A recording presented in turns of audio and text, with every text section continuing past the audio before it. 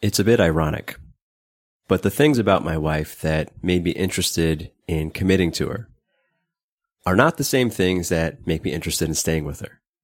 They're not the same things that have me be attracted to her. And in fact, the somewhat dark truth is, in certain contexts, it's actually the opposite of what makes me drawn to her now. These things about her that made me interested in committing to her, we might call her masculine side. These are traits that are competitive advantages out in the external material world. Independence. She had a successful business. She still has one, but, she's on maternity leave. Having forward-thinking intelligence, all of these traits. I admired them, and I still admire them. They made me interested in, life partnership. I mean, they're simply practical things to have in a partner, right?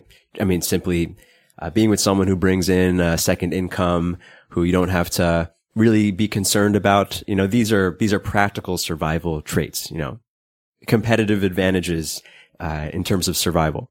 But now that we're together, they don't really do that much for me, actually. And especially through watching her enter these new layers of femininity through pregnancy and now motherhood. I mean, I still admire them. I'm still glad that the mother of my daughter is a strong woman who can model those traits. But as far as our connection goes, as far as the quality of our relationship, it doesn't do that much. In fact, in certain contexts, it can take away. Whereas when she's in her more feminine side, as she's been going into more deeply through pregnancy and motherhood, everything is great, right? Like when she's in her feminine, like I'm so eager, I'm very attracted to her. I feel very in love with her. I'm eager to do things for her, for us. And this idea of a woman being in her feminine versus her masculine has been coming up in quite a few conversations I've been having with guys. There's a number of guys I'm speaking to in different types of relationships. Some have been in long-term relationships. Some are in newer relationships. And this is even relevant for guys who are not in relationships, but they want to be better at dating. They, maybe for guys who end up being friend zoned a lot because they don't know how to enact polarity in their interactions. This question of, well, how do I help a woman into her feminine keeps coming up. I mean, this has perhaps always been a concern of men on some level, even if not conscious. I think it's more common now than ever due to our culture's drive towards androgyny. In many episodes, I've spoken about the feminization of men and how to resist it and how it's been damaging to the male psyche as individuals. But here I also want to speak about the masculinization of women.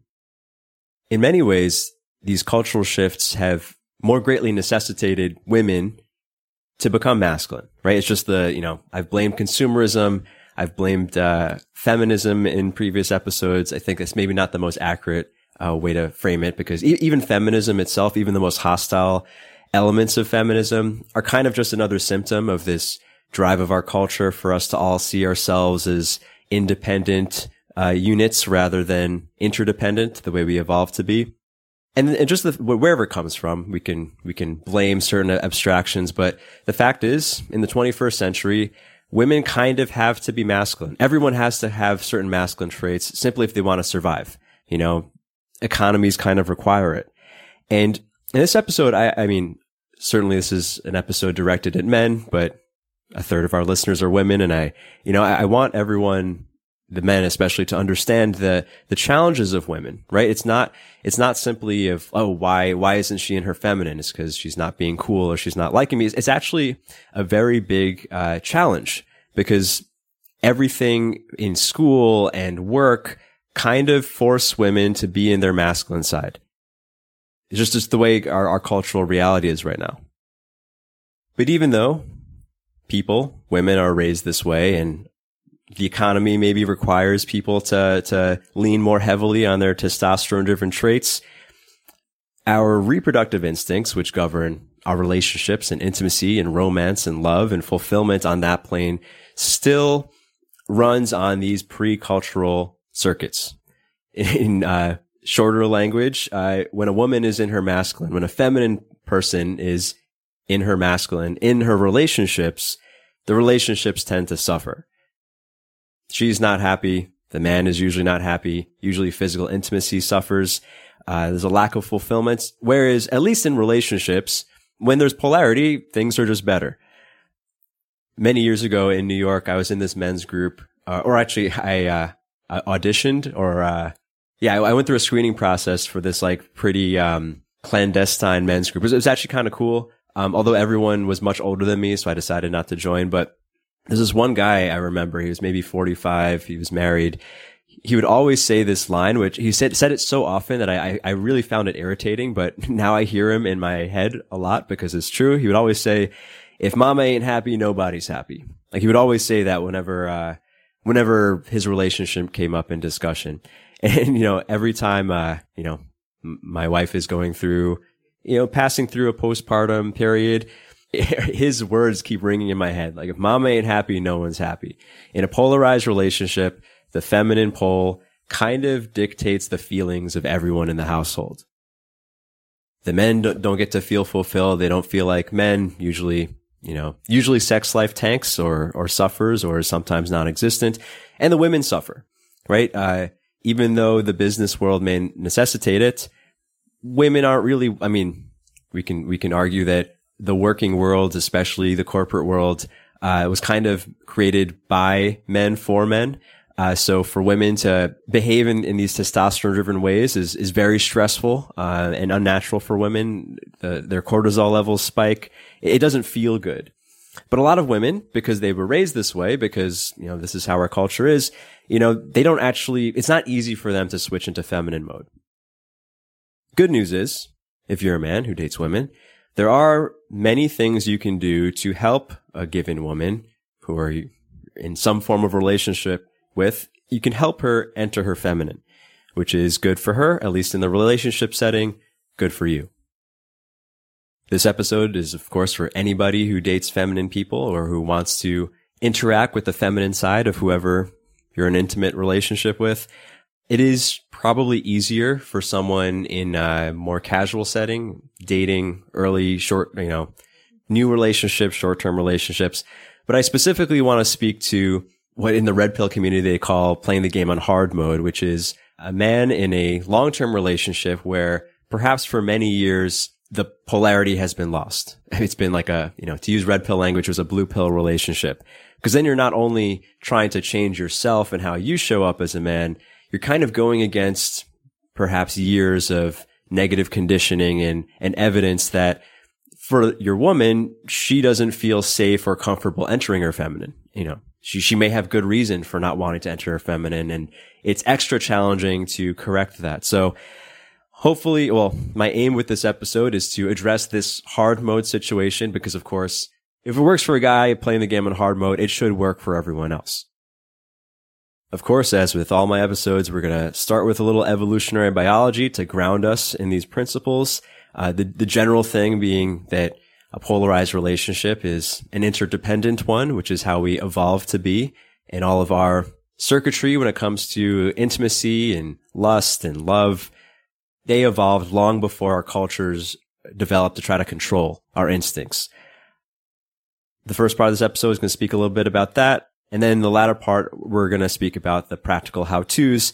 And a lot of that I'm actually going to draw from my experience in the BDSM world, because if there's any setting where consenting adults enter a hyper-polarized scenario, it's in BDSM. So this is not to say anyone should do BDSM or, obviously it's not for everyone, but we can look at certain principles and see how they work in the BDSM world, because obviously if they work there, they definitely work in, we can say a more vanilla relating situation. Quick announcements. The History of Man podcast came out a couple weeks ago. Episodes are available on historyofman.substack.com. They are on Apple and Spotify. Given that it's a new podcast, it might be, and they're kind of general words. If you just type in History of Man, it might not show up. But if you search for History of Man Rouen or History of Man Rwando, it should show up. The first two episodes are out on the winter effect, so testosterone. It's a bit of biology. And the first episode is on the Stone Age. It's kind of the birthplace of what we could call the psychology of polarity. Episode 2 is coming out in a couple weeks. It'll be out before the end of the month. It's on the Bronze Age, the creation of states, and our divergence from natural polarity. So one of the reasons why I started that podcast is because I like to go into these academic tangents, but I think from now on, I'm going to keep the Ruwando podcast focused on the practical psychology stuff. Whereas if you are interested in the forces that have created or shaped male psychology, you can check that out at historyofman.substack.com or search for History of Man Ruwando on your favorite podcasting app. And of course, the Masculine Archetype Challenge is available if you want to employ some of the principles and tactics of polarity or embodying your masculine archetype in a hands-on way. You can check that out. It's a 21-day program for summoning your testosterone-driven instincts that we would call the masculine archetype. That's available at masculinearchetypechallenge.com, and it comes with a free coaching session from me. Right now, you're listening to episode 148, How to Help Her into Her Feminine.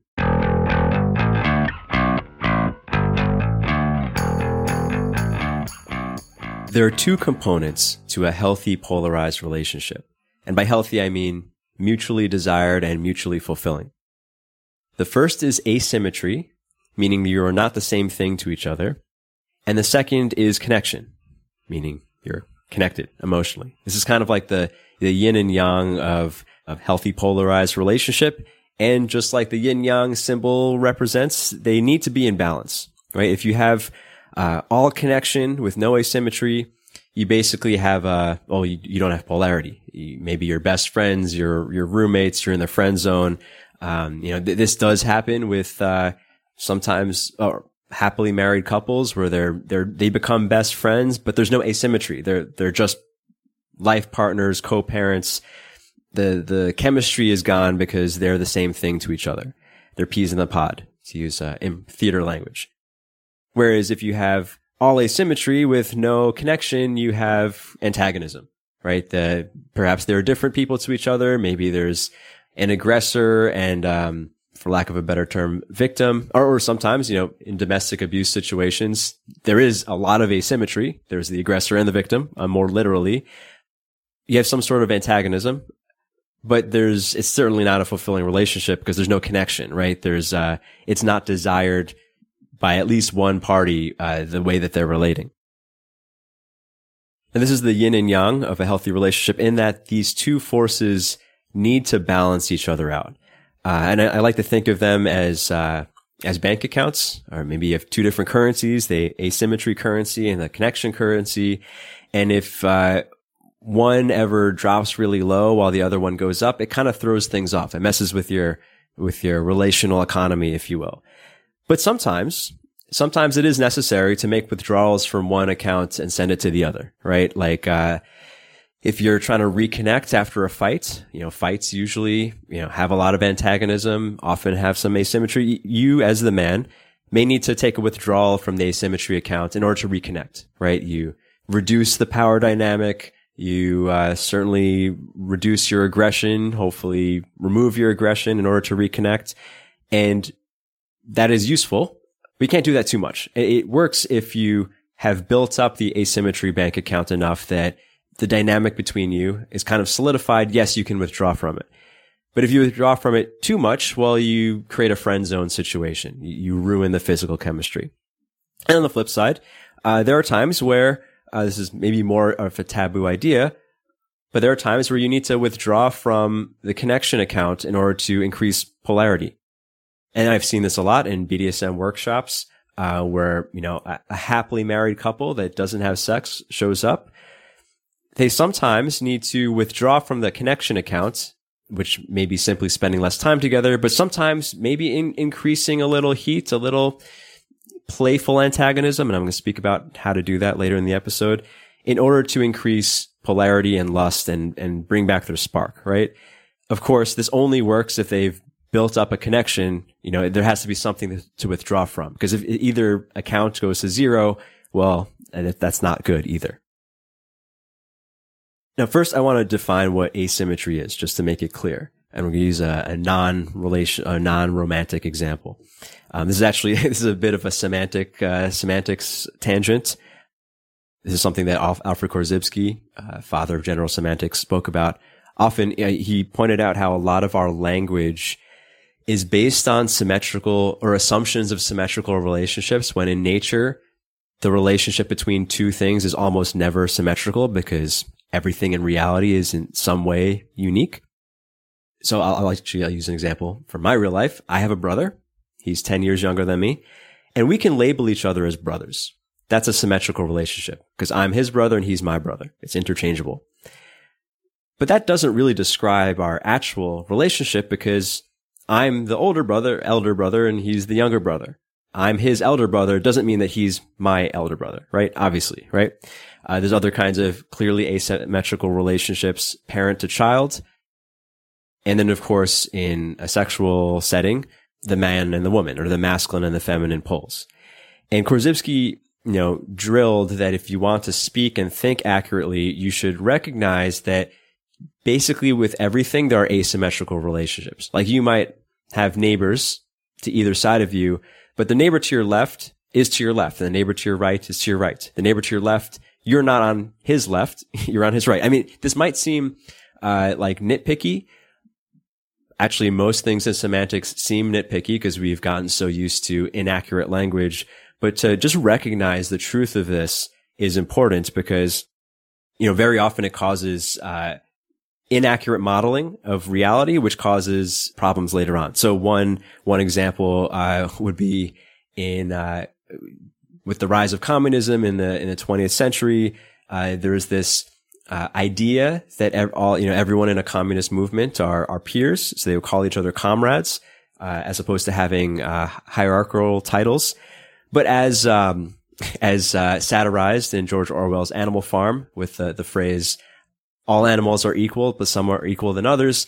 The fact is, anytime a group gets together, asymmetrical relationships form and hierarchies form. Even if you label it as all animals are equal or we're all comrades, as we could see through history, that just isn't reality. It goes against all of our social instincts that hierarchies will always form.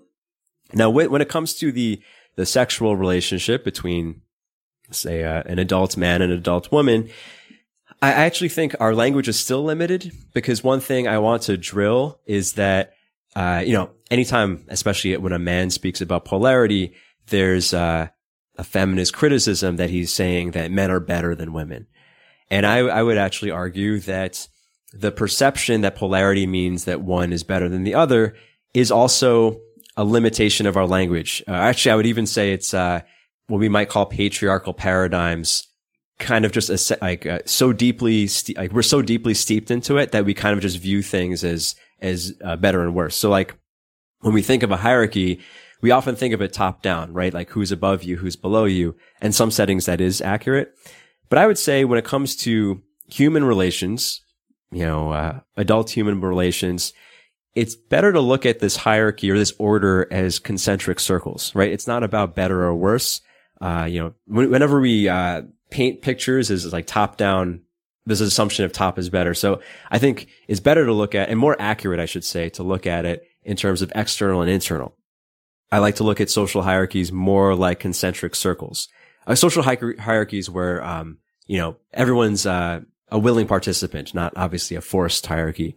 It's more like concentric circles where, as we spoke about in the last episode, speaking about a man's anima or a person's, we might call the feminine pole of the unconscious. You can think of it as a bunch of circles, right? So with the individual, as we spoke about last episode, an individual has his or her internally driven processes, right? Emotions, subconscious, creative thoughts, dreams, the stuff of Jungian psyche. And then there's the external attention, focus on the real world. You can think of that as a circle where there's a perimeter and an internal. There's the perimeter that deals with the outside world, and then there's the stuff that's just inside of you.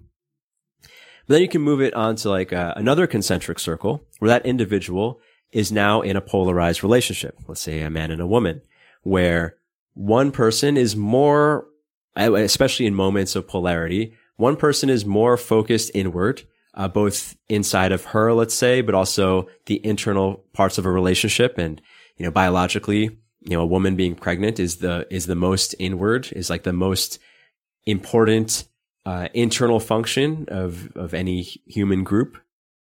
Whereas that leaves the other person, the one who doesn't get pregnant, let's say, to focus on the outside. And men and women have evolved to have certain traits based on this biological reality. And then, of course, there are more concentric circles beyond that. This is more stuff that I cover in the History of Man podcast, where from the family unit, there's the clan or the tribe where, the men form the perimeter around, let's say, the women and children. But then there's also a chief, which is coming from the biological alpha male, who takes on the most, we could call, external function of the group, and so on and so forth. And actually, on that note, in the prologue of the History of Man podcast, I cover different masculine versus or male versus female behaviors in different species across the evolutionary timeline. And I do point out how humans, at least as far as our biological structures go, are a monogamous species. We're a pair bonding species.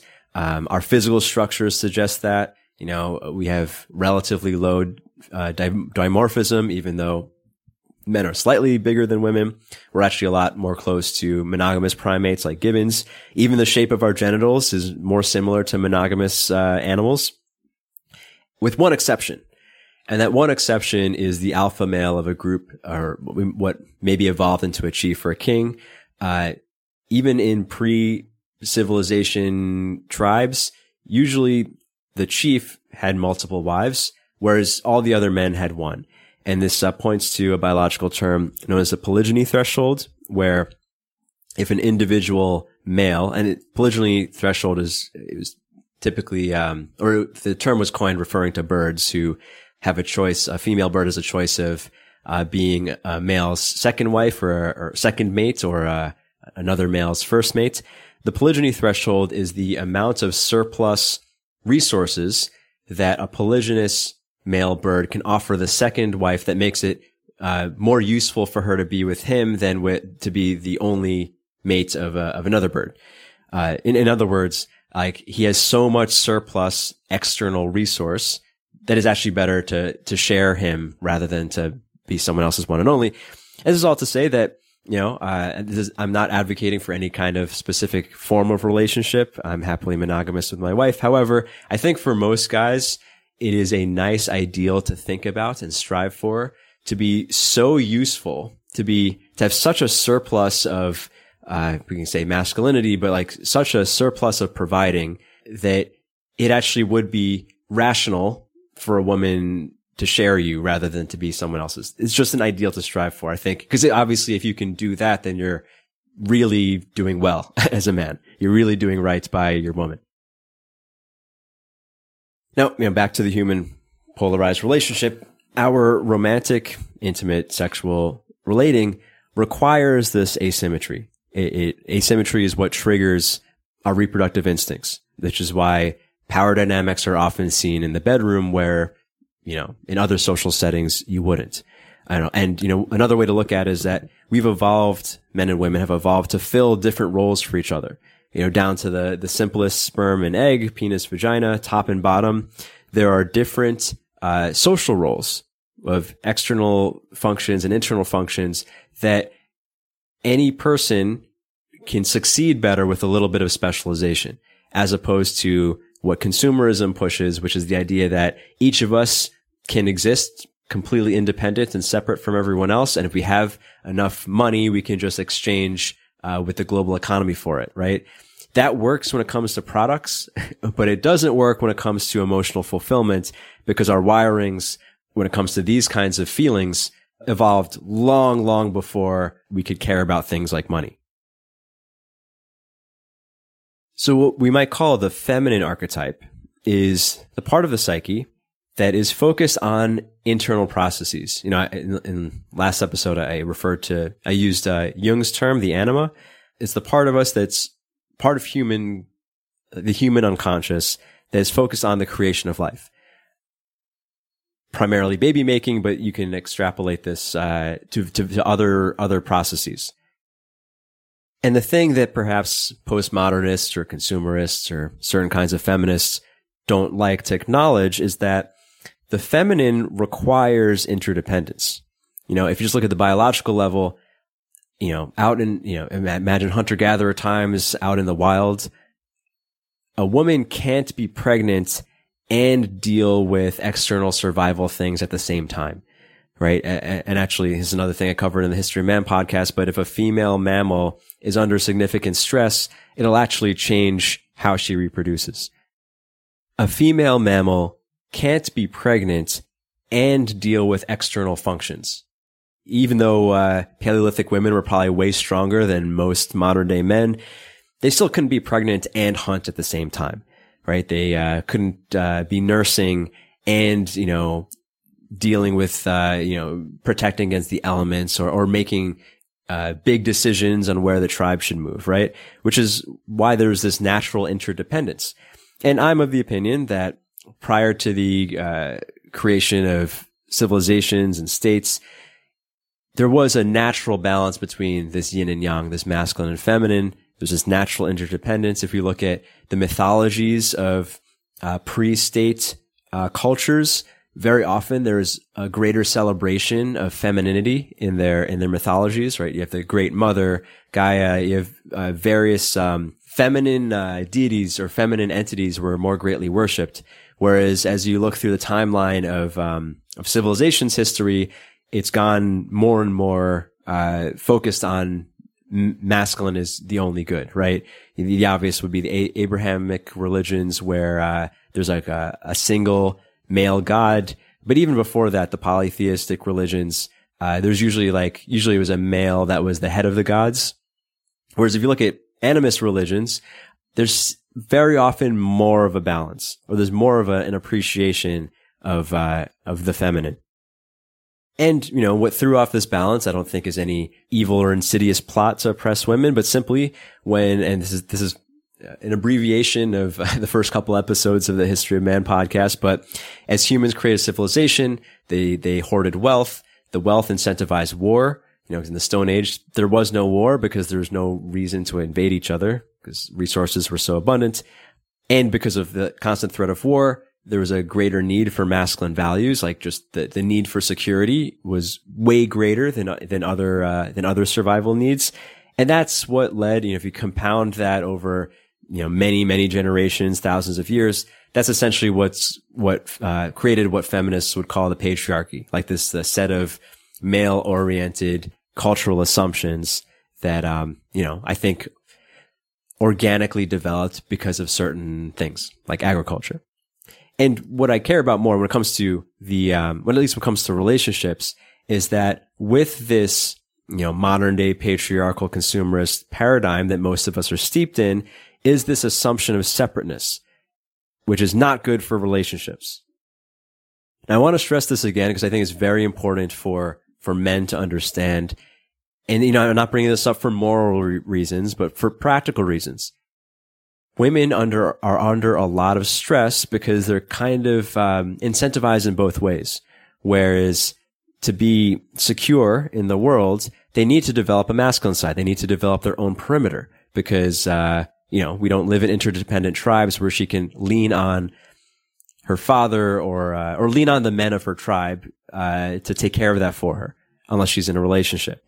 In a couple generations ago, it was common for a woman to need to find a man and just depend on him. But actually, and this is, sympathy for even the militant feminists, the reason why that kind of militant feminism developed is that men kind of dropped the ball, right? And this is not to shame men, but it's kind of the reality. It's like it stopped at various times in civilization history. It just simply was not rational for women to be dependent on men because that exchange, of internal, external functions was no longer balanced. So women had to learn to develop their perimeter, to develop their masculine side, which of course, even though it's useful in the world, makes them competitive in, say, the job market or whatever. Again, not useful for the relationships, not useful for their own sexuality, which creates this internal dilemma. So I bring this all I'm stressing this, I guess, because it can be very frustrating for a man with a woman who just won't go into her feminine, right? You can't connect that way, right? It's like putting the north poles of two magnets together. Like you can't get too close. You repel each other. And it's easy for a man to get frustrated. Why won't you relax? Why won't you trust me?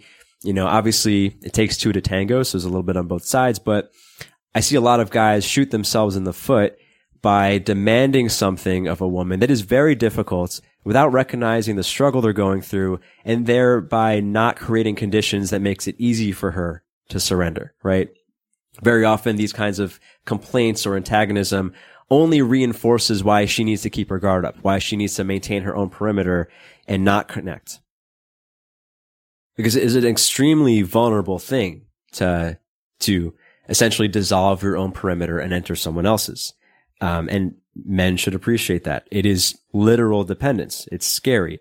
When a woman opens up emotionally, she becomes literally vulnerable, right? Not just invulnerable in the way that we often use it in our culture now of like, just like slightly uncomfortable, but, you know, a woman becomes super attached to a man, you know, becomes economically dependent on a man, and he leaves. Well, she's screwed. You know, she's pregnant. She's screwed. So like women have ways of guarding against that, which is why even long before civilization and these cultural paradigms, women have tested men, right?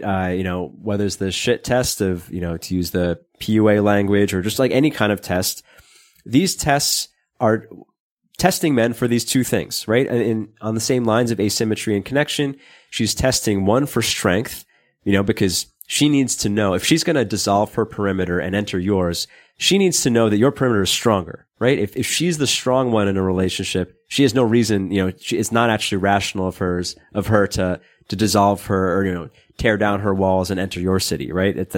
She's better off being on her own. And then she also needs to test for the connection, right? She may see you as strong, but if she's going to, you know, hypothetically have your child, you know, it doesn't have to be literally, but, you know, our sexual instincts are screening for that. If she's going to end up having your child, she wants to know that you care enough about her that you'll actually look out for her best interests. And the last conceptual thing that I want to share on this is the masculine side of someone, the perimeter, is what defines a separate entity. Right? You could think of it as walls. You could think of it as a membrane on an amoeba or something. You know, wherever that line is, wherever that masculine side exists is what defines something as separate. So if she's in her masculine side and you're in your masculine side, you are both perceiving yourselves as separate, right? And that's okay in certain kinds of relationships, male relationships or work relationships. You can see each, you know, you have these transactional connections where, okay, I'm doing this for you, you do this for me. We're separate entities and we're trading. But that doesn't allow for intimacy. That doesn't allow for real connection. You need that separation of like one person is providing or primarily providing the perimeter and the other person is entering within it.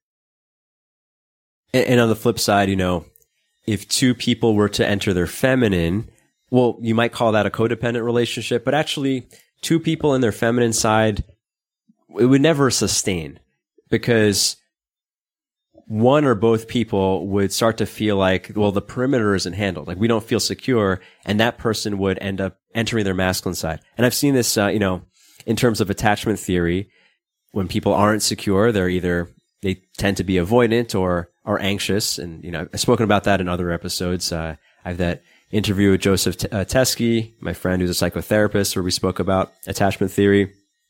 But one thing that's interesting is that, you know, people have their tendencies. You know, some people lean anxious, some people lean avoidant. But when two anxious people end up together, usually one person ends up being avoidant. Like, and I've seen this with, you know, female friends of mine who always or usually end up in this like anxious attached situation with an avoidant man who's like mistreating her and being cold, but she's like longing for him more and more and more. But then, you know, she might end up with a soft guy who's very anxious, you know, maybe to recover from all the avoidant guys. And then she gets repulsed by him. She ends up being avoidant because she just finds it irritating, right? For a guy to lean on her. And the same thing, the opposite happens, right? I myself have, you know, have leaned avoidant, certainly in my younger years. And when I was with someone or interacting with a woman who is even more avoidant than me, it kind of triggered my anxiety because like, I was like, oh, I'm used to women chasing me. She's moving away and being cold. It makes, you know, it's another element. And we can say this is kind of like the attachment theory version of the need of everyone to feel like, well, someone's got to be dealing with the outside world and someone's got to be dealing with the inside world. I'm not saying these anxious avoidant dynamics are ever healthy, but here's another example of it. I stress all of this for men first before we even get into tactical things. For if you're a man dating a woman who's in her masculine, to recognize that it is a defense mechanism almost always. Or it might not seem like a defense mechanism because maybe she's just used to being like that. Maybe she even sees herself as like, oh, my masculine side, that's who I am. The way I end up, that feminine me, that more perhaps submissive me that I end up in the bedroom. Oh, that's not really me. That's just like, I don't know, some weird kinky side, but who I am at work, that's my real self. Even when faced with that, even when faced with maybe even more hostile versions of a woman's masculine side, the best perspective is to recognize that it's a defense mechanism and to have compassion for it. Because anything you try, as far as helping a woman into her feminine side, if it doesn't come from compassion, it's almost always going to re-incentivize her to put up her guard more, to re-incentivize her to strengthen her perimeter and keep you out because, again, why should she enter your world if she's not better off there? She's not safer, more loved, happier there. And this is something, has come up a lot in my relationship with Nalaya. I mean, maybe I'll have her on the podcast to speak to this directly, but she has said as she's entered deeper and deeper layers of her femininity through pregnancy and motherhood, it's been challenging and confronting because she said to me many times she has never depended on a man this much, or she's never depended on a man like this other than when she was a little girl depending on her father. And, this might be partially colored by our cultural frameworks of, seeing dependence as a bad thing, but it can feel like, going back into child mode. It can, there's for an adult woman to no longer be in charge of her focus on the outside world can be very scary. There has to be a lot of trust there. And I've thought that this idea of like we're entering some taboo territory, by the way. This idea of like the father-daughter dynamic is interesting because, to anytime you juxtapose a parent-child dynamic into a sexual relationship, obviously seen as kinky, taboo, maybe makes some people uncomfortable. But if you ask any woman, actually, I'll first say to the men, even if that idea is a little bit, maybe you're a little too vanilla for that to feel comfortable. If you just think, would you rather, if you're, with a woman, you're attracted to, would you rather her call you daddy or call you her little boy? Right? Which one is more appealing? I mean, I think the answer is obvious. And if you ask any woman and to any female listeners, I feel free to respond in some way. I mean, and if anyone disagrees with me on anything, I would actually love to hear it. Email me. Happy to discuss it or, see new perspectives. But as far as I know, if I were to ask any woman, when it comes to a romantic relationship, if it had to be one way or the other, would you rather it resemble a father-daughter dynamic or a mother-son dynamic?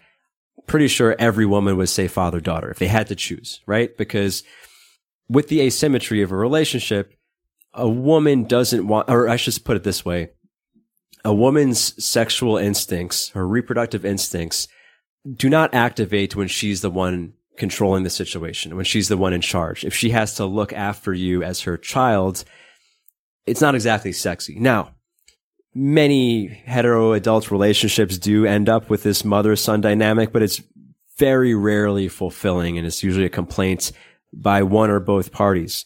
It perhaps is caused by, the raising of weak men, the feminization of men, mother complexes, feminist mothers, again, rewarding childish behavior or boy behavior and creating the generation of man children, stuff we've talked about in different episodes.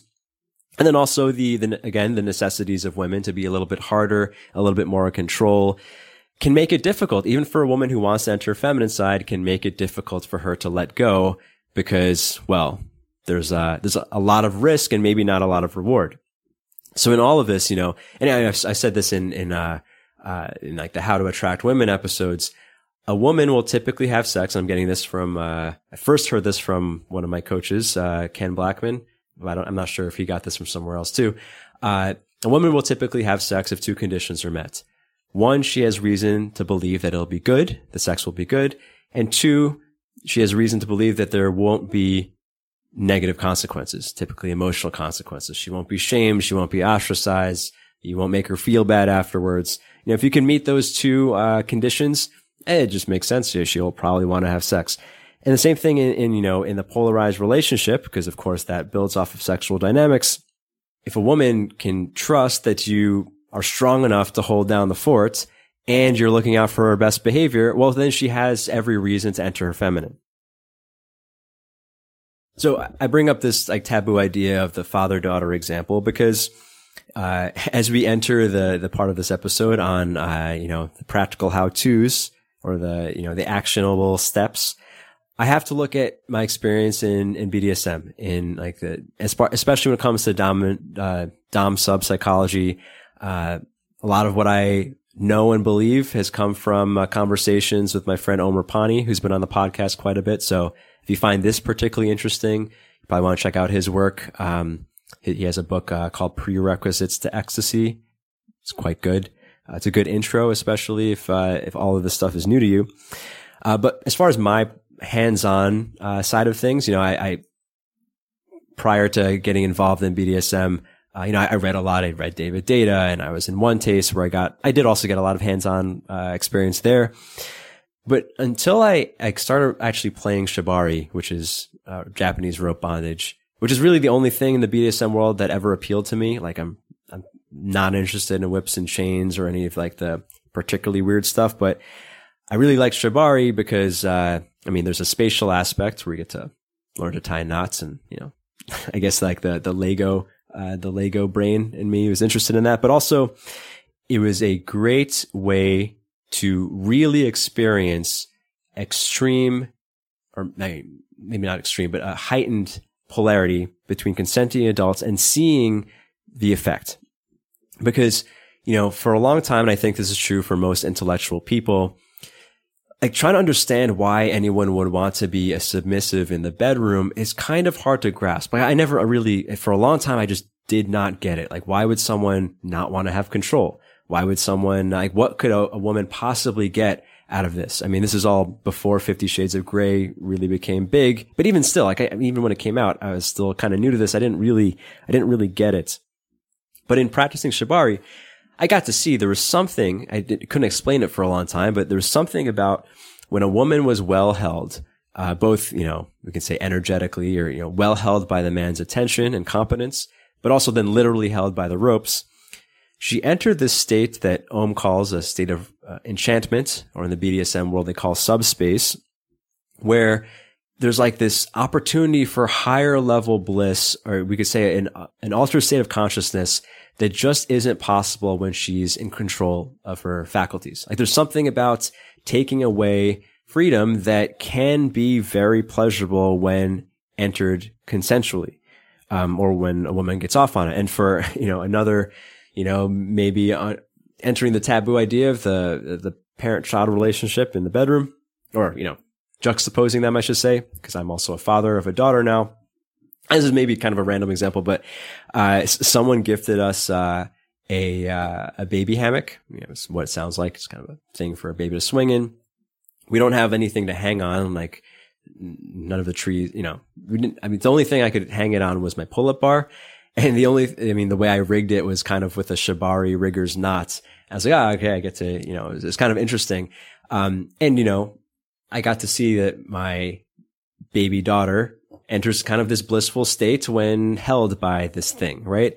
And then it kind of was a reminder of what does a woman possibly get? A woman who's into this stuff, obviously not everyone's into this stuff, but what does a woman possibly get about, say, being tied up and suspended? Well, it kind of triggers, perhaps this time of infancy where she was dependent and therefore the most open and surrendered to feelings dependent on her parents. I don't know. This is a theory many people propose, but also, it is corroborated by earlier on in my shibari experiences. I did ask women, because the first couple of times I experienced a woman in subspace, I was like, she must be faking it. Why is this pleasurable? And women gave different answers, but one that I remembered was, she said something of I remember one woman said, it reminds me of being a kid where I was being dressed up.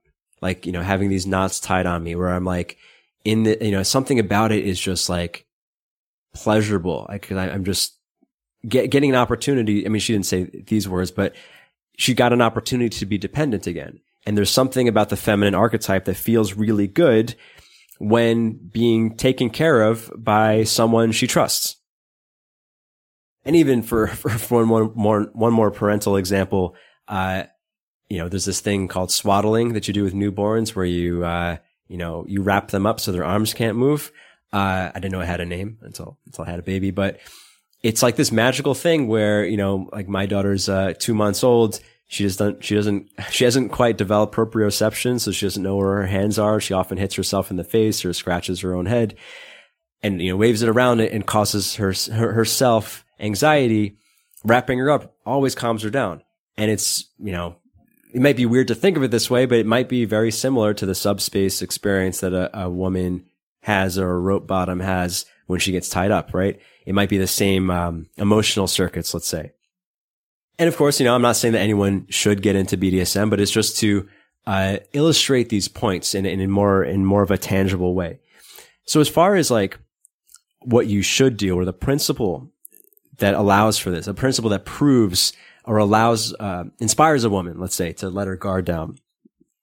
I'm going to reference something that Om Rapani says all the time, which is if you're in the dominant position, of course, in a DS situation, the asymmetry is very formal. There's a dom and there's a sub. If you're in the dominant position, the dom needs to take 200% responsibility, which means he's taking responsibility for his own experience. He's also taking full responsibility for his sub's experience. This relates to an idea I brought up in the magician archetype episode, which is, of course, a more spiritual way of looking at this through the world. Of like the magician archetype, in my definition, is the part of you that assumes control over reality, whether it's true or not. Like you take responsibility for everything. You don't complain when something unfortunate happens. You say, okay, well, what do I do with this now? You don't assume that the things you want are out of your reach. You say, okay, how do I figure it out? Right? This is a very useful perspective in relationship because at times it seems like, especially if you're a masculine person, it can seem like your partner is just not behaving correctly, right? I think this is, I'm forgetting where this comes from. Some relationship coach, I'll remember probably by the end of the episode, where it's a tendency of men to look at women as broken men. It's a tendency of women to look at men as broken women. But we're different, right? And, when you forget that, it's easy to, I've criticized Jordan Peterson for that, where he looks at women when they're being emotional and throws up his hands and says, oh, you can't do anything. Well, that's not actually true. If you understand that they're a different creature and you assume that there is something you can do to influence the situation, everybody wins. It's a different form of, what Jocko calls extreme ownership, where, you are taking responsibility for everything. Because here's another thing that Om Rapani says. A lot of people, there's that cliche, with great power comes great responsibility. But that statement actually puts the causality in the wrong order, right? The more responsibility you take, the more power you have over your own life. You get more agency in your relationship. And it also inspires greater respect in the woman you're with, because why should a woman let her guard down with a man who doesn't take responsibility? With a man who complains when things don't go his way? When he complains about his lack of competence, his imperfections, which we all have, right? When faced with that, in other words, when faced with a whiny little bitch, why should she? It actually is totally irrational, right? So, whenever I'm speaking to a guy who is concerned or is upset that his woman isn't entering her feminine, that's always the first thing we have to at least address. Like, is he taking full responsibility? Because if he's not, he's actually inspiring her to not trust him. And, the core piece of this is that you need to prove your agency and competence to the woman. It doesn't mean that you're perfect, but, actually this is something that I learned from a past lover. She told me that one of the most attractive things that a man can say to a woman is, I don't know, but I'm going to figure this out, right? Because it doesn't matter whether he knows. Obviously, any mature or even semi-mature woman should recognize that not every guy can do everything or knows how to do everything. But having the sureness, having the confidence that you will figure it out and you don't need to lean on her. She can continue to lean on you because you're going to figure it out even if you don't know yet. It just makes a woman relax. Which is also say, in a long-term relationship, in a good partnership, of course, it's great for the partners to support each other. It may be in every way at different times. But if you want to maintain polarity, if you want to maintain asymmetry in a relationship, it should not be a common thing for you to have to lean on your woman, right? Because if she has to support you on a regular basis, she doesn't get to be in the surrendered state, right? Now, there are times, of course, where it's just necessary. It's one of the beauties of a committed relationship where you really trust each other, right? Bad shit happens to you. You're frustrated. Work doesn't go your way. Parents die. I don't know. Lots of things can happen, right? And of course, a good woman in a good relationship should support you in those moments in the way that you would support her in most moments. But if that becomes a regular thing, you're basically withdrawing from the asymmetry bank account. And it's, even if you still care about each other and maintain connection and you're good to each other in every way, it's going to ruin the polarized connection. There's going to be, she's probably going to lose attraction, which is to say, if you've built up a great bank account of asymmetry, then that's okay to make withdrawals periodically. But you have to make sure you're making those deposits, and you make those deposits by being the strong one. So you give her the opportunity to be the one who feels more things, right? And that's a win-win for everyone because, of course, if mama ain't happy, no one's happy. And on a tactical level, everyone does need, with the concentric circles, like no one wants to be the outer rim forever, right? That is also stressful. Every man, even the most masculine man, needs some sort of support. It's good to get that from someone whenever possible that's not your intimate partner. That's the beauty of men's groups. I mean, these are your tribal bros or just having good friends. I mean, that's what men have done for each other for long periods of time. I mean, throughout human history, right? Because anything else would withdraw from your asymmetry bank account. Now, I have heard some guys say, well, I have to take 200% responsibility. That's not fair. Why should I deal with her? Why should I always clean up her emotions and deal with the outside world and all this stuff? It's true. It's not fair in a consumerist utopia, right? And I'm saying utopia sarcastically, like in a purely consumerist paradigm where we're all supposed to be productive in control units. You're right. It's not fair. But where it is fair is when we look at the sexual instinct, where the sexual instinct evolved long before these cultural paradigms. It's our true nature, if you will. In a polarized dynamic, it's totally fair because as you care for her and take full responsibility for her experience, she feeds you with those good feelings and all the great things that we love about women. And, on a small philosophical sidebar, aside from me wanting people to have healthy, happy relationships, one of the reasons why I even care to still talk about sex, aside, the psychology, of course, is interesting, but it's also like on a grander philosophical level, the sexual instinct is one of these things that connects us to nature no matter how far our culture becomes removed from it, right? No matter how much culture shames sexuality or tells us what we should be attracted to or this and that or how we should express ourselves, the sexual instinct, it's like so primal that it preserves itself. It's something that connects us to reality no matter what abstractions people come up with, right?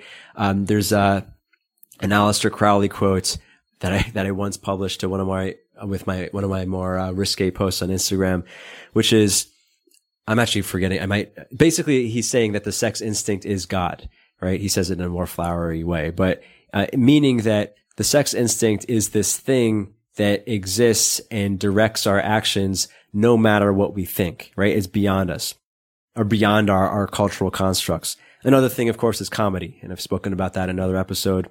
The people who have the better sense of humor usually are more connected to real reality. So the next point of after proving that you have agency and control and you're a strong person who doesn't need to cry on her shoulder, but the other way around, is in practice making mutually beneficial decisions, right? Because part of the perimeter is direction of the group, of the family unit, the social unit, the relationship, the tribe, right? It's the alpha male of a given group, regardless of the size, that makes the big decisions ideally for everyone. He's the one who takes the burden of dealing with the outside world of time and space. I spoke about this in a recent episode where something my wife said a lot through pregnancy and even still is that she is happiest, in this like blissful feminine state when she can be timeless, meaning she doesn't have to think about clock time appointments. She doesn't have to worry about what day it is on the calendar. She can just flow, right? And I can help her with that the more that I deal with that stuff, because the feminine, and I even spoke about this last episode in terms of a man's anima, that part of ourselves can't have our attention inward to our internal, perhaps creative experience, and have our attention on calendar time at the same time, right? They're two different, perhaps neural functions, we can say. So the more that you can prove to her that you have those decisions handled, the more that she can essentially chill out and surrender. One of the guys I'm speaking to right now, he's had some challenges with his relationship. His wife has a tendency to go cold on him. And, I was speaking with him, through one of these moments of, he was kind of having this dilemma where all the evidence she was giving him was that she wanted to be left alone. But he had this strong feeling that he needed to like break the ice and get in there and like insist that they talk through their problem. And because all of the evidence she was showing him seemed to point to she wanted to be left alone, he basically came to her and acknowledged that. And it's like, I know you want to be left alone and such. I think at some point we should talk. And then she kind of like snapped out of it and she was like, no, I don't want to be left alone. And she kind of revealed that she was in a way giving a smokescreen that she wanted him to penetrate. And actually the truth was his gut feeling that they actually needed to talk now was the correct one, right? He was actually on some level reading between the lines, let's say, reading beneath the superficial evidence of something that was more true. And this is a critical skill. If you can develop this, and I think everyone is capable of it, it's essentially developing intuition, in a practical sense. We're going to demystify intuition for anyone who still sees it as this magical thinking thing.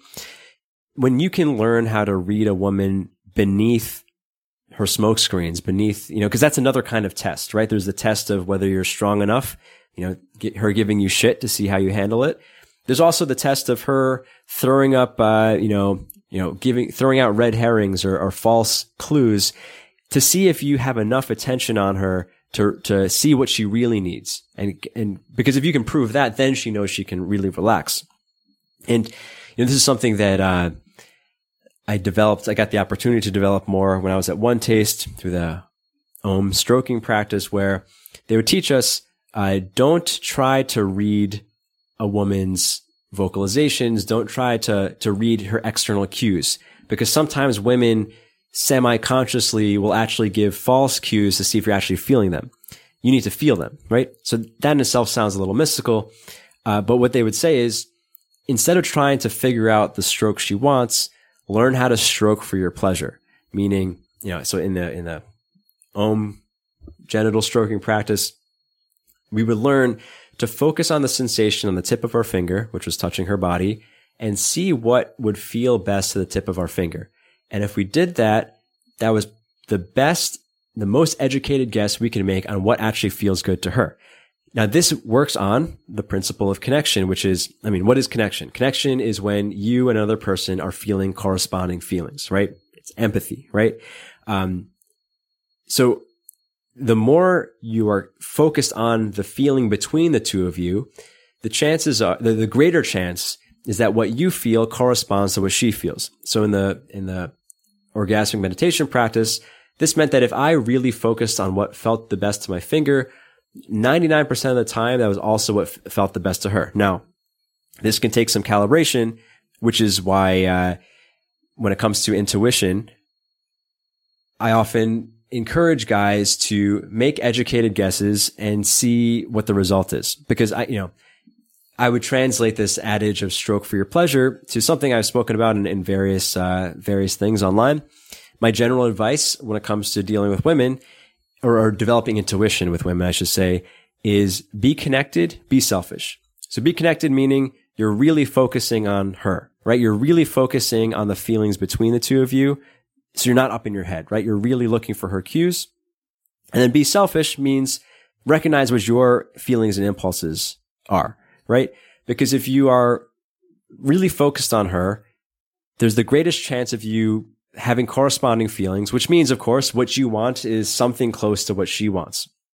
Now, in a non-sexual setting between two people, this basically means you pay attention to her, you make a guess on what would be good based on what you think feels good to you, you see the feedback and you calibrate.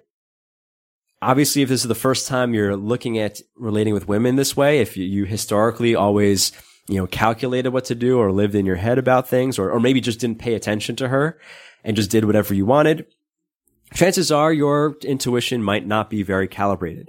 You're going to make mistakes. But part of it is also recognizing you're going to make mistakes and not shaming yourself for going into your head about it, because that is not benefiting her either, right?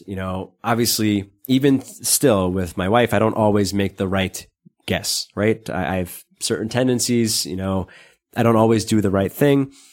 But me, shaming myself for making mistakes, that doesn't help her.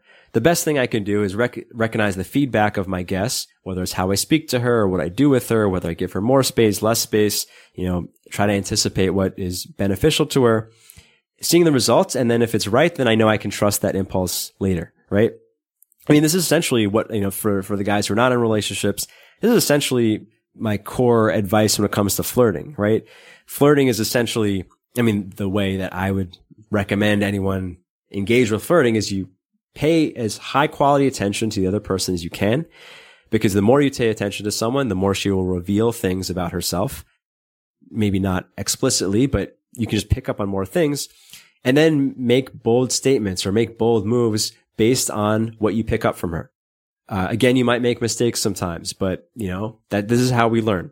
And just for me personally, I'm kind of a cerebral flirter.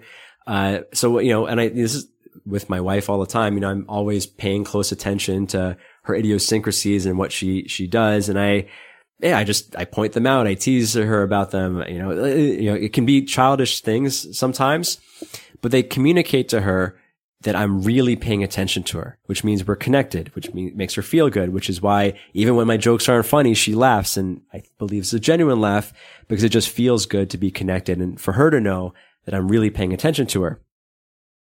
And, the last thing I'll say on intuition is that when I first entered One Taste, where they heavily trained us in these principles, they basically, I've said this in different times I've been interviewed on my cult experience. They taught us really high level empathy and they knew how to weaponize empathy. But when I was at One Taste, especially early on, a lot of the teachers, they seemed psychic, right? They could make these reads on people they just met and give incredibly specific advice where it was like, the first time I was like, man, did they stalk me and look up things about me? How the hell did she read this about me? But later on, I realized that this is a trainable skill, right? It's not a mystical thing. It's if you can cultivate high level, attention is an ability, right? If you can cultivate a really high attention span, a really high level of attention to, pick up on all sorts of cues, you can make incredibly specific, educated guesses about someone. Doesn't mean you're right all the time. But the more you pay attention to someone, the more they reveal cues, and it's the best chance you can have at guessing, right? Because obviously explicit communication is useful. Couples should talk about things, right? You should ask each other about what you like, what you dislike, and all that stuff. And that's very useful, right? It's better than, just putzing around in the dark. However, when it comes to asymmetry, when it comes to a woman entering that timeless, thoughtless state where she gets to really surrender, speaking about things and having to put things into words, it doesn't really let her sink into that feminine, right? That speaking about things is great for the purpose of calibration and learning what she wants and learning how to read her better. But if you really want her to sink into her feminine, you have to allow her to enter a nonverbal space, right? In BDSM settings, it's extreme where when a woman's in subspace, she usually can't even talk, which is why, in BDSM etiquette, there's usually some sort of, safe words or signals where a person doesn't have to use a lot of words to communicate their experience. So the next actionable step on helping a woman enter feminine is rewarding good behavior. And I know that makes it sound like dog training, but actually, as we spoke about in the dog brain episode, our limbic systems are very similar to that of dogs. And actually, as I described in that episode, a dog's emotions have evolved to be very similar to human emotions. So this is not, saying women are like dogs, because men are exactly the same way. All of us, our emotions are very similar to the emotions of dogs. So yes, it is a little bit similar to dog training in that if you make someone feel good for doing a certain something, they'll want to do it more. And in practice, this means, as far as polarity goes, when she is soft, when she is connected, when she is open, when she is surrendered, in moments that she's trusting you, it is very important to give positive reinforcement. It's useful if you know what your partner's love language is, I think most women like verbal compliments, even if that's not their primary thing. For whatever reason, feminine people seem to really like words of affirmation. I believe that most masculine people don't value it so much. At least that's what it seems anecdotally. Perhaps, for someone who's a little bit more logos driven, emotional words maybe can seem empty. But I believe for a feminine person, these words matter a lot, even though, it's easy for people to lie. They matter a lot because I believe it's related to public declarations, right? If you are telling a woman, if you're giving a woman compliments, if you're publicly displaying, or, you're putting into words, you're caring. The reason why feminine people care about it more, I believe, is not because of what you're saying to her necessarily, but it's because you're saying it out loud. There's a public declaration element where you are saying to the world that you are committing your emotional resources and perhaps survival resources for her. And that means a lot, right? Of course, you can lie, you can fake words, but if you're publicly declaring a statement, it does bind you, right? I think a lot of our social norms around courtship have to do with this kind of, public declaration, right? Like the engagement, the norm that a man spends 6 months of his income on an engagement ring, which I think is a ridiculous consumerist thing personally, but it's a declaration, right? It's like, if I'm committing that much of my livelihood to a woman, that much of my survival resource, well, I'm obviously not just going to sleep with her and leave, right? There's that kind of declaration. Well, there's many other kinds of ways of showing your love to a woman, touch, cuddles, again, the more you pay attention to your woman, the more you should know what things she likes, to reinforce hey, it's a really good idea to be in your feminine. Things are good, right? It's very important to signal that to her subconscious. And actually, there's a reason why I'm giving these principles and steps in this order. This only is useful, this rewarding of connection essentially is only useful if you've established some level of asymmetry, right? Like a compliment, for a woman to receive a compliment from a weak man doesn't mean a whole lot, right? Because sure, a weak man maybe is committed to her, a weak man is looking out for her, but because he's weak, he can't really do anything for her, right? Whereas if she sees a strong man, and you see this a lot, women will often publicly say that they love when a guy can be soft and emotional. But it's not any guy, right? It's not the weak, effeminate, ungrounded guy who she's like, oh, it's so cute that he's open to his emotions. No. It's a strong man. If a strong man is emotional, well, that's really touching, not just because of the juxtaposition, but because a strong man's vulnerability is very useful, right? A strong man is able to do things in the world, and the fact that he's vulnerable with her shows that he's willing to share his abilities with her. And to look at this from a more human perspective than labeling it as a dog brain, it's also, these emotions of attachment develop in us, in each of us, long before our rational consciousness is fully developed. We could call it our inner child. And this is actually something I love about Mr. Rogers. the American children's TV show host. The documentary on his life always makes me cry. The movie with Tom Hanks portraying him is also pretty good, but the documentary I really love because it shows his real perspectives on things.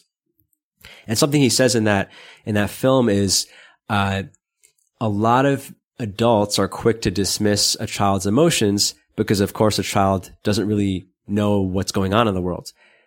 But actually, the child's emotions are fully developed. I mean, I'm of course paraphrasing, but like a child's emotions are no different than an adult's emotions. A child might not know, rationally what's going on, but that doesn't mean his or her emotions aren't real. And I think this is another thing that men need to remember when dealing with a woman, especially when she's emotional, is that very often emotions are irrational. Like almost by definition, they're irrational. Or I should say, they're completely independent. Emotions are completely independent of rationality. So and I have to remind myself of this because I often forget as well, even when a woman is being emotional and the emotions don't make any sense, it doesn't mean the emotions are wrong, as emotions are just emotions. The best thing you can do is to show her love and let her know that she is safe where she is. I recently attended a father's circle, which is, I guess kind of like a men's group for new dads. Oh, there were dads of different ages, different levels of experience. And it was cool. I learned some things. I got to reinforce some, I think, good perspectives. It was just nice to hear from more experienced fathers. And one thing one guy said, and it was corroborated by other more experienced dads, is there are unlimited ways to raise children. Everyone has their theories and whatnot. But one thing that seems to be an absolute is that your kids need to know that that you love them, right? And a couple fathers asserted this, right? Like one guy, I think he had 9-year-olds. He's like, I usually don't know what the right way is to parent, but I know I need to let my kids know they love them. I love them. Because when you're in a surrendered state, regardless of adult, child, man, woman, when you're in a surrendered state in relation with someone else, having love from the person who's defining your perimeter or looking out for your survival is survival to you, right? Like, and this is why when it comes to like child psychology or, we can say our inner child's state or health, for a child to perceive that their parent doesn't love them, it's like one of the worst feelings, right? A lot of adults' neuroses come from this.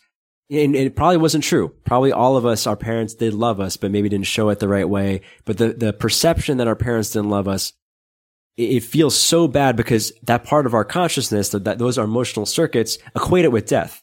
If your protector, who determines whether you live or die, doesn't love you, well, you're basically dead. And it's a good reminder. I mean, it hasn't really come up with my 2-month-old daughter, but actually, after hearing this from this father, it made me think about how I treat my dogs. My dogs have been not so well behaved, and particularly the male dog has been increasingly not well behaved. We had to get him neutered. We weren't planning on getting his balls chopped, but he was just being so unpleasant, and he was getting worse and worse, and I was getting angrier and angrier at him. And then, when I thought about this perspective, I'm like, okay, I was doing a poor job of having compassion. It's a dog, but it's still, it's some level of consciousness. His emotions are almost as developed as human emotions. And from his perspective, his father or the person who determines his survival didn't love him, and that must have felt like death to him. Which is why, of course, and I was actually thinking about this while a little stoned. So I got really emotional thinking about like, oh my God, my dog Rumble thinks I hate him, and that must like feel so terrible. So it's a bit cliche, but I made a point to really show him love. And, as you would expect, his behavior got a lot better. And it was like a nice reminder. Because as we discussed in the dog brain episode, the dog brain within all of us seeks security, especially from two things. One is knowing where we are in the dominance hierarchy, and specifically who is our pack leader, right? Because the alpha is who determines the security of the group. And the second thing is what is our territory, which I equate with humans to our ideology. Those two things give us security. And, as dogs evolve to be loyal to the human that provides for them, the surrendered part of all of us, the emotional part of all of us, evolved to feel love for the person who provides us with security.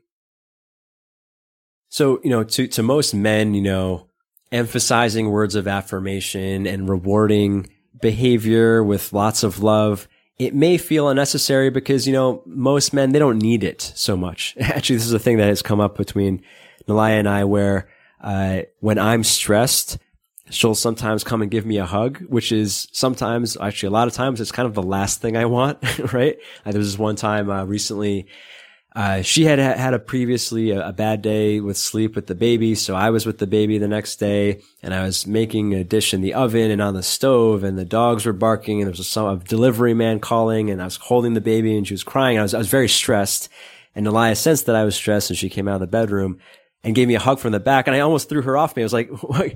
You thought I wanted a hug? You thought that's what would make me less stressed when I'm dealing with all these things? But on the flip side, for her, when she's stressed, that's exactly what she wants. Like she just wants a show of love. And I need to remember that too, because, what I would have wanted in that situation is for her to help me with the problems I was dealing with. And that's sometimes what I jump to do with her when she's stressed. But actually what a woman needs, what the feminine needs more than that in most situations is to know that the masculine presence in her life loves her and then she can deal with it. Because as many men will recognize, as satirized by that video, it's not about the nail. If you haven't seen it on YouTube, it's very funny. It's a short film that demonstrates this dynamic.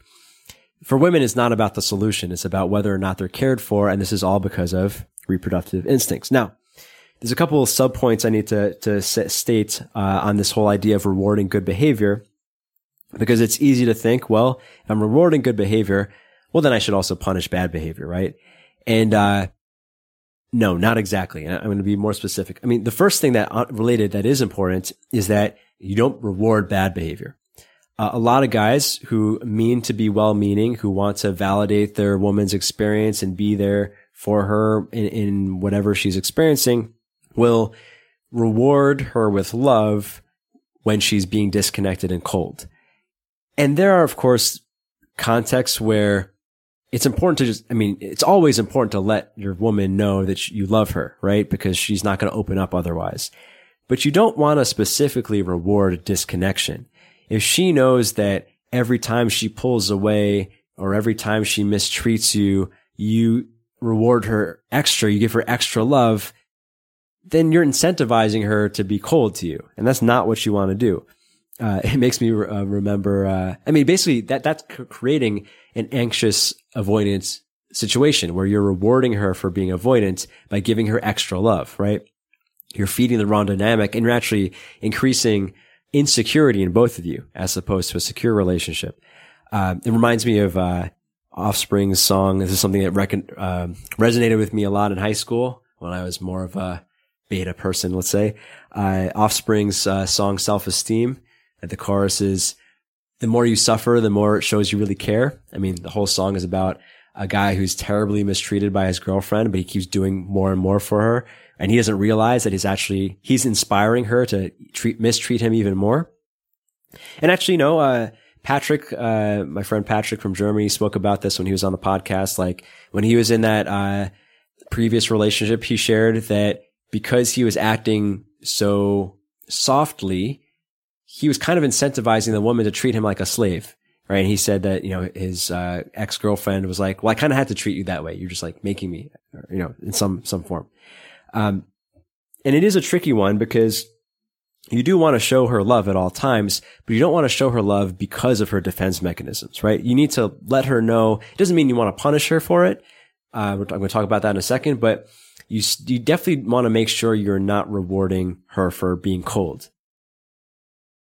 Because she needs to know that when she opens, that's when she gets all the good feelings, because that is actually how reality works. And this actually shouldn't be so hard because, if you're a typical person, it feels good to be nice to people when they're nice to you. And it feels not so good to be nice to people who are not nice to you. So if you actually just follow your gut feelings, and try not to get too caught up in your head about morals or anything, this should come close to natural. Now, there are situations where negative reinforcement is sometimes necessary, right? Like Perhaps your relationship has become antagonistic over many years, and that's the default for both of you. Perhaps you were, you were not connected in the past, so she's developed a really thick perimeter to defend herself against you. And now you're trying to flip the script, or you're trying to correct things, but she doesn't trust you yet. And, or whatever the reason is, right? Maybe she has a bunch of trauma, which is essentially her reacting defensively to past experiences that are no longer present, but she's still reacting that way. There are times where you need to be a little heavy-handed. She has to know, this is another demonstration of strength. She has to know that there are some consequences. In fact, in many cases, when a person has had a lot of past relationship pain, they will push your buttons semi-consciously, and this is both men and women, will push your buttons semi-consciously to see where the line is. Right? Even children do this. I don't know this firsthand yet, but I've heard. And you need to let your partner know that there is a line that if you cross it, things are not going to be cool. In the red pill world, they call this dread game, which is essentially, I don't agree with the tactic, but the idea is if you're always threatening to leave, or if the woman knows that if she doesn't act the way you want, you'll leave, you're inspiring her to act the way you want. Now, I don't like this type of advice in itself, because it actually is creating an anxious avoidant attachment style, except where the man is avoidant. And I can see from the typical, heartbroken beta male, this is an improvement because it feels better to be the one with the power rather than the one clinging. For most people, especially men, it just feels, because essentially when it comes to attachment theory, the avoidant, to put in the terms of asymmetry and connection that we've been using, the avoidant is sacrificing connection for asymmetry, or sacrificing connection for power. So they pull away, they're willing to walk away from the relationship in order to get the other person to chase them. That's what avoidants do, because they're afraid to be met or to meet the other person. Anxious people do the opposite. They are so attached to the connection that they're willing to give away all their power to maintain the connection. So, this is what causes the anxious, avoidant, insecure form of relating, where there's one person pulling away and one person chasing, and no one's really feeling fulfilled. While I would agree for men that it feels better to be the avoidant than to be the anxious one, it's still not a fulfilling relationship. And one of my big criticisms of red pill is that even if you can get compliance out of a woman, and I know I've said this every time, but bears repeating in case this is your first episode of mine of listening. If you're looking at your romantic connection as warfare, where you're basically trying to gain power or game the other person, you can never let your guard down. And it kind of just takes away the opportunity for real connection and fulfillment, which is one of the points of being in a relationship with someone, right? If you just wanted to get compliance out of someone, you might as well just get a sugar baby or a mail order bride or something, where they're kind of forced to do what you want. So while I don't encourage anyone to employ dread game, because the reason is anytime you use negative reinforcement, there is a cost, right? Maybe there are times where a king needs to employ his army to quell a rebellion, right? To regain, to reunify his realm. But he's going to create some enemies doing that, right? He's going to create some resentment. In a relationship is the same thing, right? Every time, there might be times you have to be heavy-handed with, your words.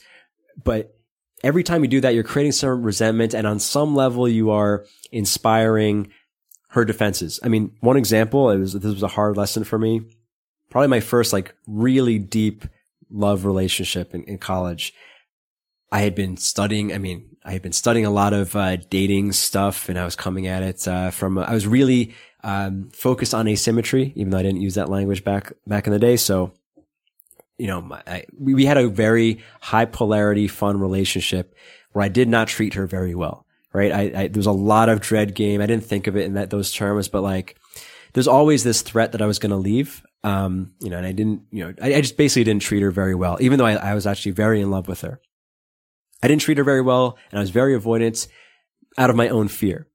After many months of this type of relational dynamic where she was always chasing me and we had high polarity and, the sex was good even though she was always stressed, I realized, oh, holy shit, you know what? I'm very much in love with her. I'm being stupid. Let me commit to her. And I was just like, okay, I actually want to be with you. And because I finally stopped running away and mistreating her, not that anyway, let's just say it's mistreating her. And even though she had been chasing me, she hadn't really thought about it. But now that she no longer had to chase me, since I wasn't, threatening the loss of connection anymore, all of those months of resentments of me not treating her well all came out at once. And like almost overnight, right after I committed to her, everything was gone. And I actually took this, and I think a lot of red pill guys have experienced things like this. Many men have experienced this where like, they're being mean to a woman and she likes him and they suddenly decide to be nice to her and then she goes away. And they interpret this to mean, oh, you can't be nice to women, right? This is a very superficial way to look at it and doesn't recognize the deeper truth of, well, if you demonstrated your strength and had connection, you could have had both, actually. You could have maintained the asymmetry and connection. You could have maintained the polarized relationship. Whereas if you use threats, you're building up this resentment that the moment you don't do things perfectly, she'll leave you. However, the one thing I will say, as far as the only kind of negative reinforcement that should be in play should be the recognition, and this goes for both sides of the equation. Romantic love should not be seen as unconditional because it is not unconditional, right? Maybe you can love someone as friends unconditionally. Parent can love a child unconditionally, but between partners, between adults, it should not, romantic love is not unconditional. So we should not see it that way. Like, as much as I'm in love with my wife and we have a great connection, I know, and I'm happy to know, that if I drop the ball repeatedly, right, obviously I can make mistakes, and I hope I've built up enough connection and asymmetry that I can mess up sometimes, and, it won't ruin the balance. But if I repeatedly drop the ball, if I repeatedly become weak, if I repeatedly don't connect properly, I expect her to leave me. Right? I wouldn't respect her if she stayed with a loser, if I became a loser. And vice versa. And both people need to know this, not as a threat, not as an ultimatum, but that has to be there somewhere, because I do see this in relationships where sometimes both parties are well-meaning, but there's this, we could call this codependence. There's this, assumption that no matter what one does, the other one will be there, and that allows them to treat each other poorly. There has to be some recognition that there are real consequences. Not that you should ever threaten someone or there needs to be an ultimatum, but at certain moments, especially if you're going way off course of healthy polarity, it may need to be reminded. Like, on some level, your partner needs to know that if he or she is really not acting right, you're going to leave, right? Because anything short of that is going to incentivize negative behavior if it's already present. And it's important to separate, especially when negative things are happening, important to separate the behavior from the person, right? Just because she does something you don't like and you need to call it out, or you need to make it clear that it's unacceptable, if such continues, doesn't mean she is unacceptable or she is bad, right? For people who are, I will just say, who are not semantically accurate, or people who maybe lack intelligence, it's hard for them to separate these two things. It's a lot easier on the brain to just draw a line. Okay, you don't do what I like, you are evil, which is what we see a lot on the internet and culture wars and all that stuff. It's semantically inaccurate, and it's just like not conducive for real connections with people. Whereas, this is something I hope I employ well as a parent, because I'm sure my children will do things that I don't like from time to time, is letting them know that the behavior is not cool, but I still love them, right? Because this is not for moral reasons. This is for the practical reason that you need to give them an out. You need to give the other person a way to reconnect with you, right? It's just like, in the business world, you'd say this or in some sort of adult confrontation, you might call this saving face, right? Actually, there was a time where I was very interested in being a hostage negotiator. This is a totally separate set of stories, but I didn't really end up doing anything. But something that's a critical thing when it comes to mediation between people who are really at each other's throats.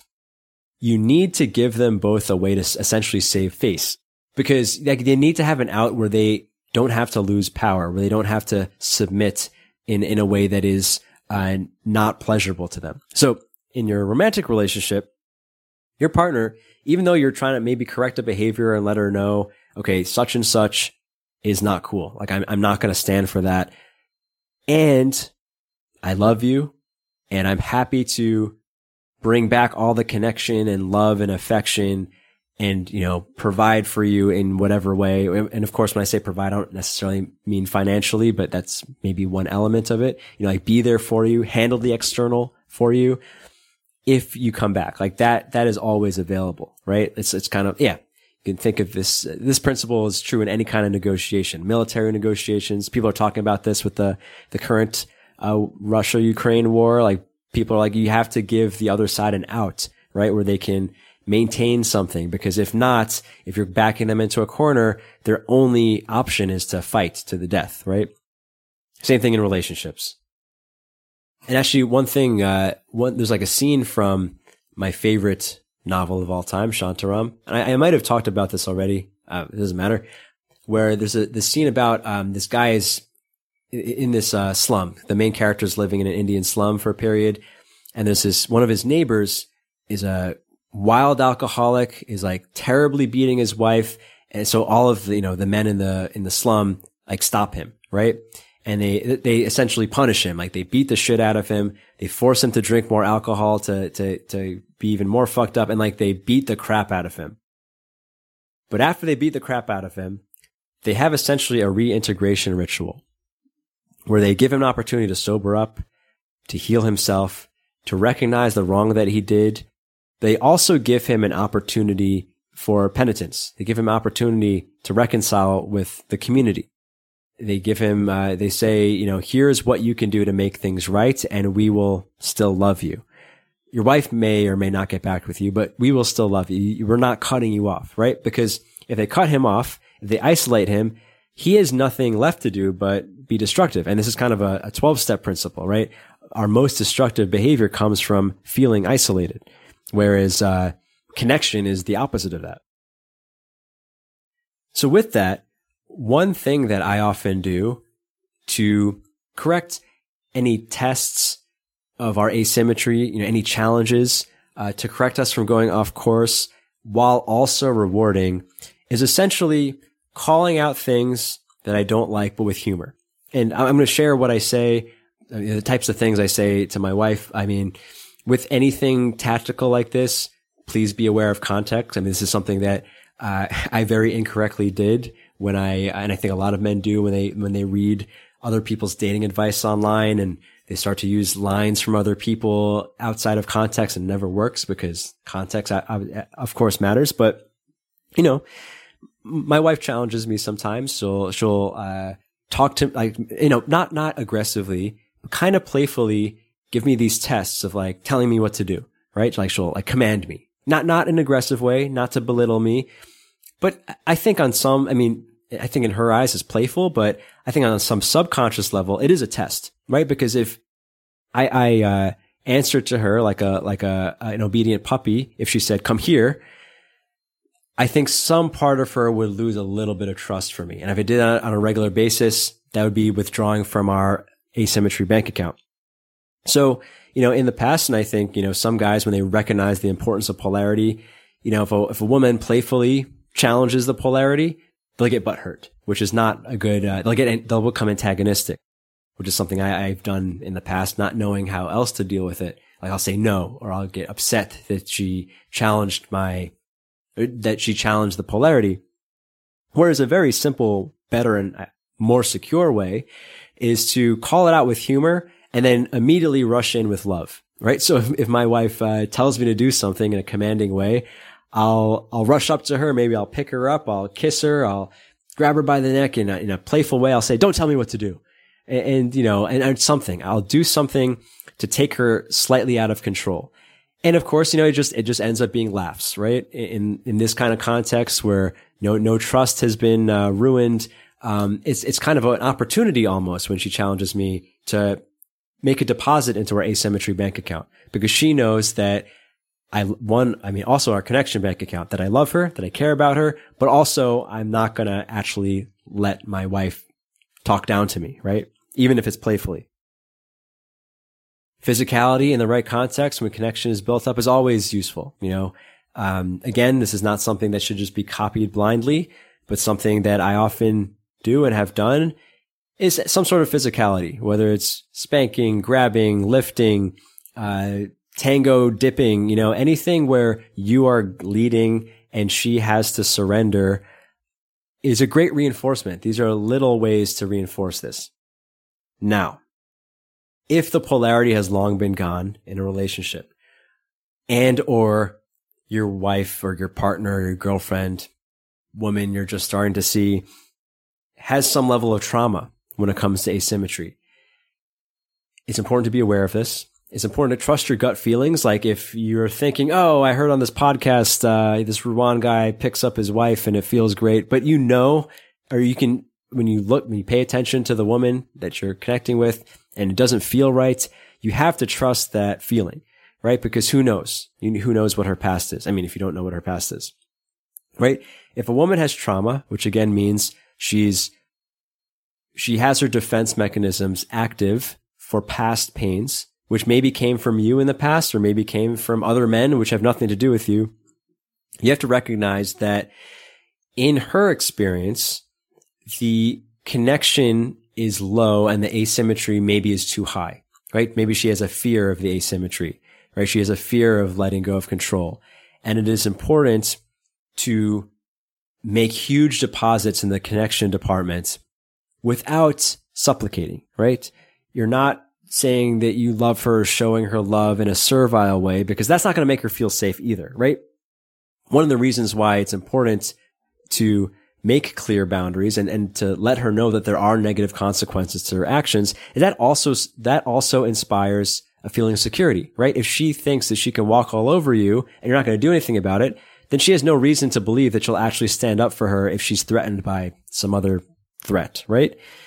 She needs to know that you have boundaries so that you can provide boundaries for her, for perhaps your potential offspring.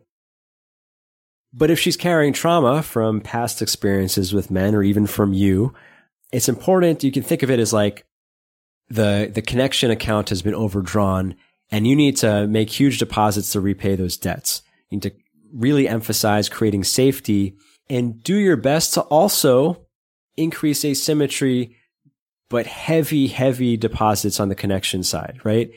And, the best rubric I could say for this, I think is just imagining like the asymmetry account and the connection account. If you know she's afraid of asymmetry, just make more deposits in the other one, right? Because her harsh reaction is due to that, right? Her not trusting it. But also the opposite can be true, right? Some women, it's usually kind of like almost like it could be an alternating set of reactions where maybe say it could be her first boyfriends. It could be even her father, who was, a male imprint, even though it's not a romantic relationship. Maybe her father was abusive or her first boyfriends were abusive. Her ex-husband, they had a highly asymmetric but not connected relationship. So maybe the next relationship, she ended up with the opposite guy who's like super connected, beta male, no asymmetry. And that's also irritating. We might not think of it as a trauma, right? Because when we think of a woman being traumatized by a man is usually through some sort of violence, physical or verbal or emotional. But a woman could carry a negative reaction from a guy who's too soft, right? If she's used to being with men who are weak, she might actually feel crazy for not being handled. Like she might need a huge deposit in the asymmetry department. I said this earlier, when a couple has great connection but no sexual chemistry, that's often what has happened, right? Where maybe a withdrawal from the connection department. So creating more space, maybe introducing a little antagonism, adding more truth, right? Truth of disagreements as opposed to bottling them up. That helps, right? That actually helps with connection even, because you're really getting out the truth, which maybe has some heat in it. All right. This has been a longer episode than I expected, but I have one final point that kind of wraps up a lot of these ideas in I think it's just a good idea for any man in a relationship. And I have to give a shout out to my buddy Chris, from whom a lot of my discussions, especially about relationships, a lot of my points are inspired by our voice note exchanges. But this one actually comes directly from him, which is to offer vision, right? Just like the chief of a tribe, the man in a relationship, the masculine pole in a relationship, part of his role is offering vision and offering where the family is going in the future, right? What reality they live in. Red Pill calls it the frame. But this is, there's direct survival reasons for it because, again, for a woman to be in her feminine and to be internally focused, she can't at the same time be focused on the outside world. So your direction, and this ties into making the decisions, but also like the reality you live in, right? Painting the picture of where you're going, the type of life you're going to live, the type of dynamic you're going to have in your relationship, that is on the man. I coach couples sometimes where I'm, speaking to both the man and the woman. And when it's the woman who's leading the fixing of the relationship, obviously it takes two to tango and ideally both are invested. But when it's the woman dragging the man along,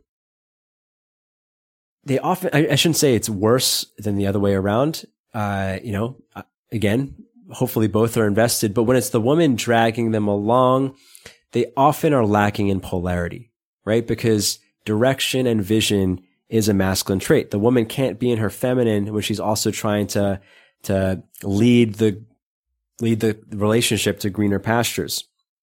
This is a BDSM principle that I think is very applicable in all kinds of relationships and actually all social dynamics, which is everybody wants a daddy. Everyone, men, women, everyone wants someone that they can look up to know that they're handling the external world beyond them. And this is true even for men, right? Very few people actually, and I've used this example a lot in different contexts on the podcast, but the whole trope of the high-powered CEO who hires a tiny dominatrix to stomp on him and humiliate him. This is because of an imbalance, right? The guy who's always at the top of the diamond's hierarchy, wherever he is, who's like who has immense amounts of power over many people he doesn't even know. Something feels uncomfortable about that. So there's two ways a man who's really at the top of a social hierarchy can get that feeling of like, okay, it's not all on, like the burden's not all on me. One possibility is hiring someone to be on top of him. Maybe, a dominatrix. Maybe he gets a coach, not because he needs guidance, but it's nice to have someone beyond him to bounce things on. But the other thing, of course, is, religion. This is one of the things that religion has done for many people. This is one of the reasons why 12-step, addiction recovery focuses on a belief in a higher power. Because whether or not there's an actual higher power doesn't matter. To believe that there's something bigger than you or higher than you. I mean, this is patriarchal language to put it higher, but someone in or some circle beyond the circle beyond your perimeter, for you to be inside of, it just gives a sense of ease.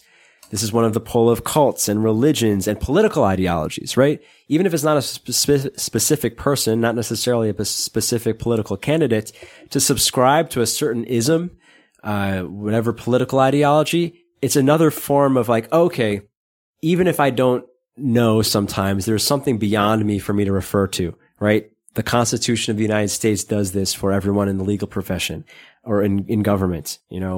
Again, cult leaders, religious leaders, presidents, the alpha males of the group, whatever. Everybody wants a daddy.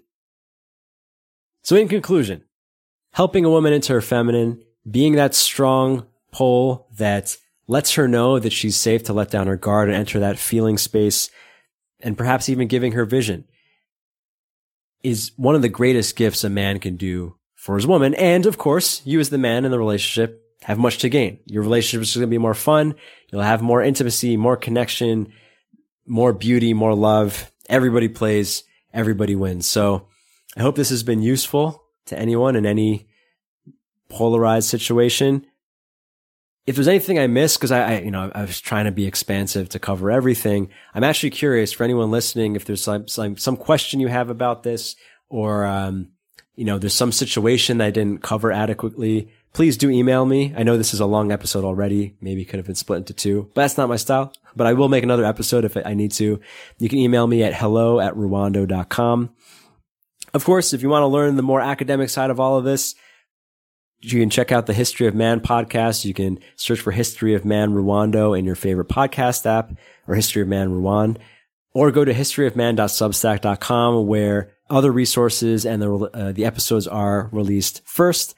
And if you want to employ the principles of masculinity in your own life, embody this through the lens of Jungian psychology, you can check out my 21-day masculine archetype challenge. It's full of lessons to stimulate the testosterone-driven part of your psyche that we call the masculine archetype.